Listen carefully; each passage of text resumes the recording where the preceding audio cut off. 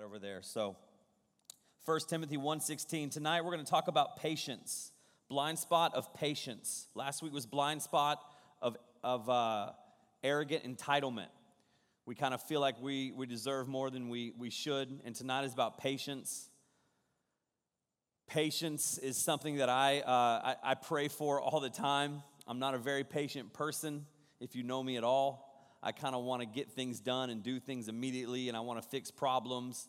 If my wife and I are in a fight, I can't, like, she can't leave the room. I can't leave the room. She can't storm out because I'm like, oh, we have to fix this. We have to make this right. I mean, I was taught when in my pre-marriage counseling, before you get married, you go to counseling to learn how to be married.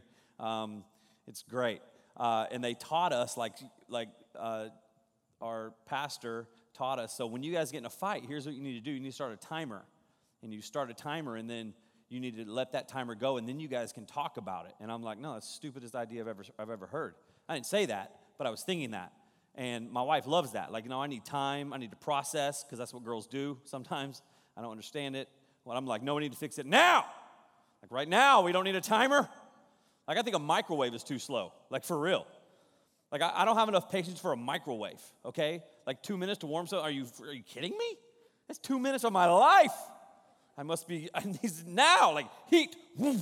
Like, someone invent that. You guys are really cool and smart. Invent, like, an instant, like, you're like, we have. It's called fire. Okay, cool. You know what I mean. All right.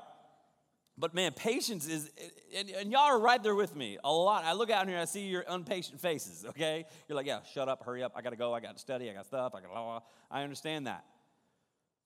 And so I really, truly am not the one to teach on patience. I'm not the best person to get up here and be like, here's how you be patient. I'm not. I'm a poor example of patience. Like, I thought of, like, I literally wrote down, and when I write my messages, my examples, I highlight them in yellow. My personal story examples, I highlight them in yellow. And I had so many stories of how I am impatient that I just decided to delete all of them because they're all saying the same thing. And I could just sum it all up right here. I am very impatient, and my life is full of impatient stories. I have a problem. So what do I do when I'm not good at something? This is what I do. I try to find whoever the best is at that thing, okay? I try to be really good at CrossFit. I know you're like, yeah, haha, you're fat, so you're cross-fat, whatever, okay? And someone just like, Michael, now you're not fat. I'm like, yeah, I know. This morning, my son, Ayler, 2, says, like, okay, first off, my wife is pregnant, okay? She's pregnant. It's awesome. And a little girl. And if you want to name our child, you can, because we have nothing. We cannot come to agreement on a name. No, what was that? Okay, so okay, I was kidding. I don't really want you to name my child. That's weird. I don't want you to have control over me. Anyways, she's preggo. I'm not. My son this morning, as I come home from CrossFit, okay? I come home, I'm feeling bowed up, I'm feeling good, 7 in the morning, had my protein, I crushed, nobody at the gym, I'm not good at all, and my son goes, Dad, baby in your tummy?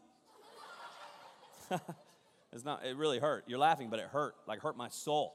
I was feeling good about myself, and my son's like, there you go. Anyways, so I want to be really good at CrossFit, and so what do? What we all do. I go to YouTube, and I find the best at that sport. His name is Rich, okay? I never met him, but I call him Rich, because his name is Rich Froning, but I call him Rich, like we're boys, okay? And so I watch videos of him doing CrossFit. Is that weird? Maybe, all right? But I watch him because he's the best. He truly is the best. He is awesome. Like, if I were going to be a quarterback, I really don't know who I would watch, okay? I would truly watch and study somebody who I know, and I respect the man. His name is Andy Dalton. I would watch him, and because he's a man of God on the field and off, and he's really good at his sport. So if I was a cheerleader, which I'm not, I don't know who I would watch. And I'm sure you all have these Insta-famous cheerleader people. Cool. They won't be famous in about 4 years. But So what do I do if I want to learn about patience? I turn to the most patient person I've ever met. His name, God. You like how I said God? I don't know why I did that, but that was weird. God. But he is the most patient person I've ever met. And yes, I have met him. I have a relationship with him. He actually lives inside of me, and he's changed my life. He talks to me through the Word of God, and I pray to him daily. And he's the most patient person I've ever met. How do I know that? Why? Because I'm not dead yet. Actually, none of us are. Because he's patient with us. We don't even deserve his patience. If he wanted to, he could just be like, gone, world. But he's patient with us. And because, check this out, and because he's patient with us, we're able to learn more about him and be like him. If he wasn't a patient God in dealing with all of our junk, we would never really know him to the depths that some of us know him, or some of us are going to know him. And so I want to read about his patience. I want to teach you about his patience. And the best place I could find was 1 Timothy 1. Now, 1 Timothy 1, verse 16 is where we're going to hang out. This is, 1 Timothy is written by Paul, written to Timothy. Timothy is going to be a pastor, which is what I would be called, and a lot of my team, they're pastors and dealing with people. And Timothy's kind of starting a church, and Paul is writing him a letter on how to do that. And so being in ministry and being a pastor, everybody's like, man, that must be the easiest job in the world. Wrong. Why? Because I have to deal with you people, okay? Dealing with people requires patience. Y'all know that. You deal with people every day. And so I want to show you what Paul tells Timothy about being patient. In verse 16 it says, but for that very reason I was shown mercy, so that in me, the worst of sinners, he continues to call himself the worst of sinners. For that very reason, I was shown mercy so that in me, the worst of sinners, Christ Jesus might display his immense patience as an example for those who would believe in him and receive eternal life. Paul is telling Timothy, look, I was given mercy. For this very reason, I was shown mercy. The worst of sinners. The reason I was shown mercy is so that Jesus could show his immense patience.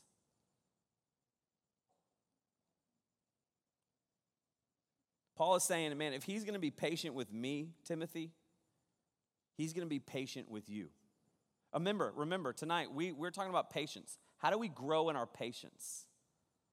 A lot of you right now, you'd be like, man, I've been doing this Christian thing for a while, or maybe I've been doing it for a little bit, and I want to grow, I want to learn, I want more, Here's what I'm going to tell you. Be patient. Be patient. For that very reason, it says in verse 16, I want to ask the question, for what reason? We'll find that answer in verse 15. We're going backwards. Verse 15. For what reason, Paul? He says in verse 15, here is a trustworthy saying that deserves full acceptance. Christ Jesus came into the world to save sinners. That's the answer to the question in verse 16. For that very reason. What reason? What reason was he shown mercy? The reason he was shown mercy is in verse 15. It says, so that he could save sinners. Dash, of whom I am the worst. Again, he says, I am the worst of sinners. I'm the worst. The absolute, disgusting worst. And he saved me. That in itself is a massive miracle. He doesn't need us, but he chooses us. And we get to have a relationship with him. And a lot of people will ask the question, well, if your God's such a good God, then why is there only one way to have a relationship with him, which is accepting him into your heart? How come you can't do this and do this and do this and do this and do this? Or how come, if your God's such a good God, then why does he send good people, to hell and blah, blah, blah, blah, all these things? And by the way, he doesn't, I've told you this before, if you've been here at all, he doesn't really send anybody to hell. You choose that by not choosing him. And here's what else I would like to say to those people. Nobody in here would ever say these things.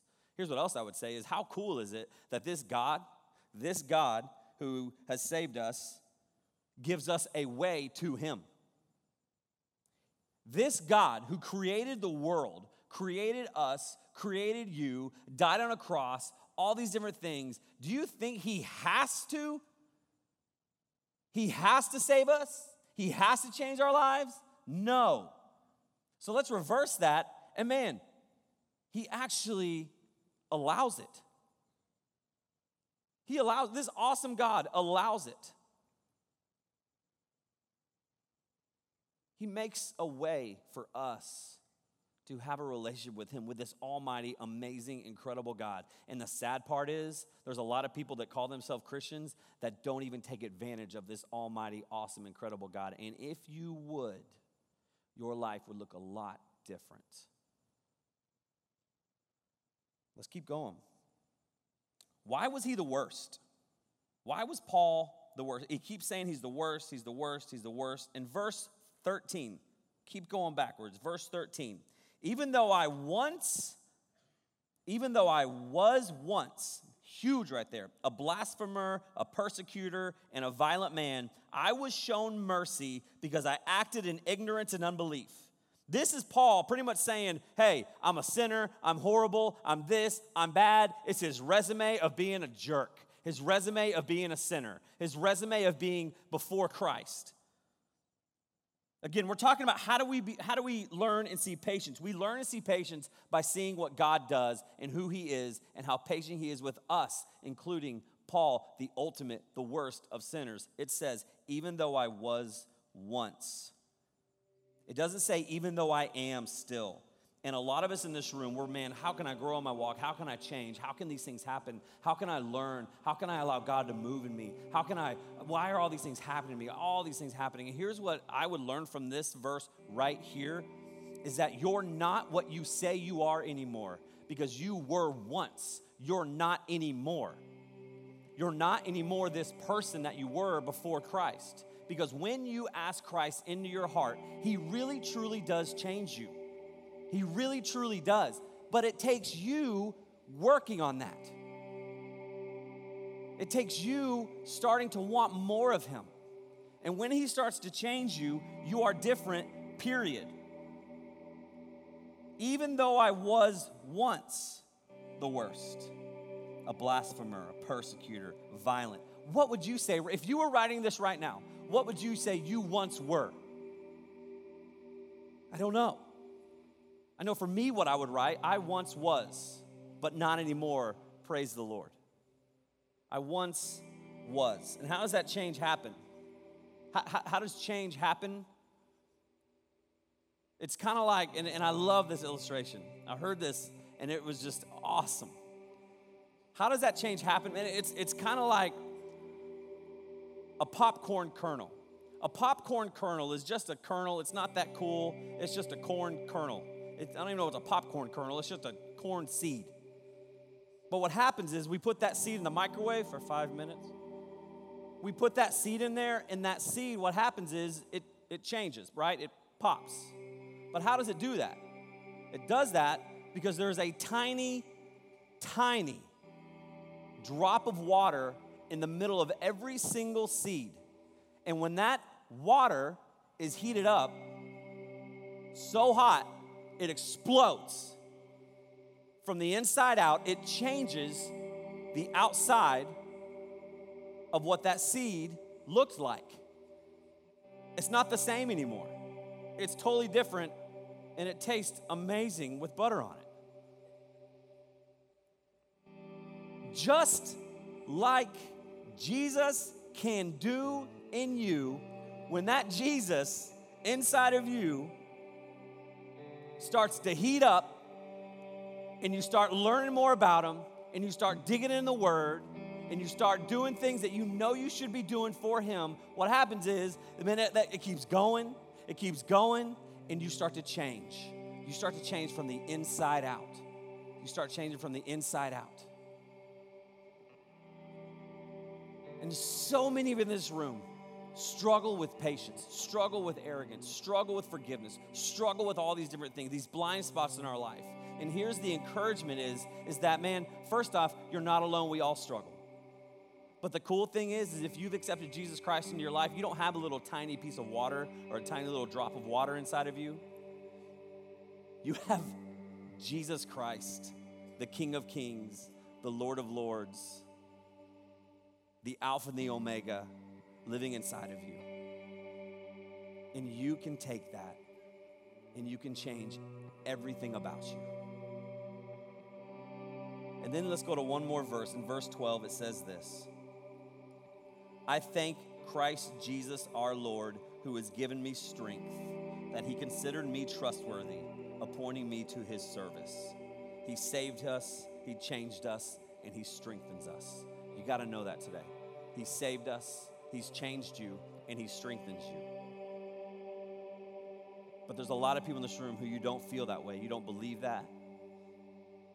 And I want you to know, as a Christian, if you have asked Jesus Christ into your heart, he has changed you. He has saved you. And he can strengthen you. But you have to put forth the effort. You want patience with your family? You want patience with this? You want patience with these things? Jesus Christ can help you with that. Do you want it? And right now, you may be sitting here and you're like, man, I don't have anything inside of me. I've never asked Jesus Christ into my heart. And I have nothing to go on, and I have nobody to talk to, and my life is absolutely insane. And when you do pass away, when you do die, which we all will, you're kind of unsure of what happens. And I want to give you hope tonight. And his name is Jesus. And you can ask him into your heart tonight, and you can be changed from the inside out. And I want to give you all that opportunity right now, with no one looking around.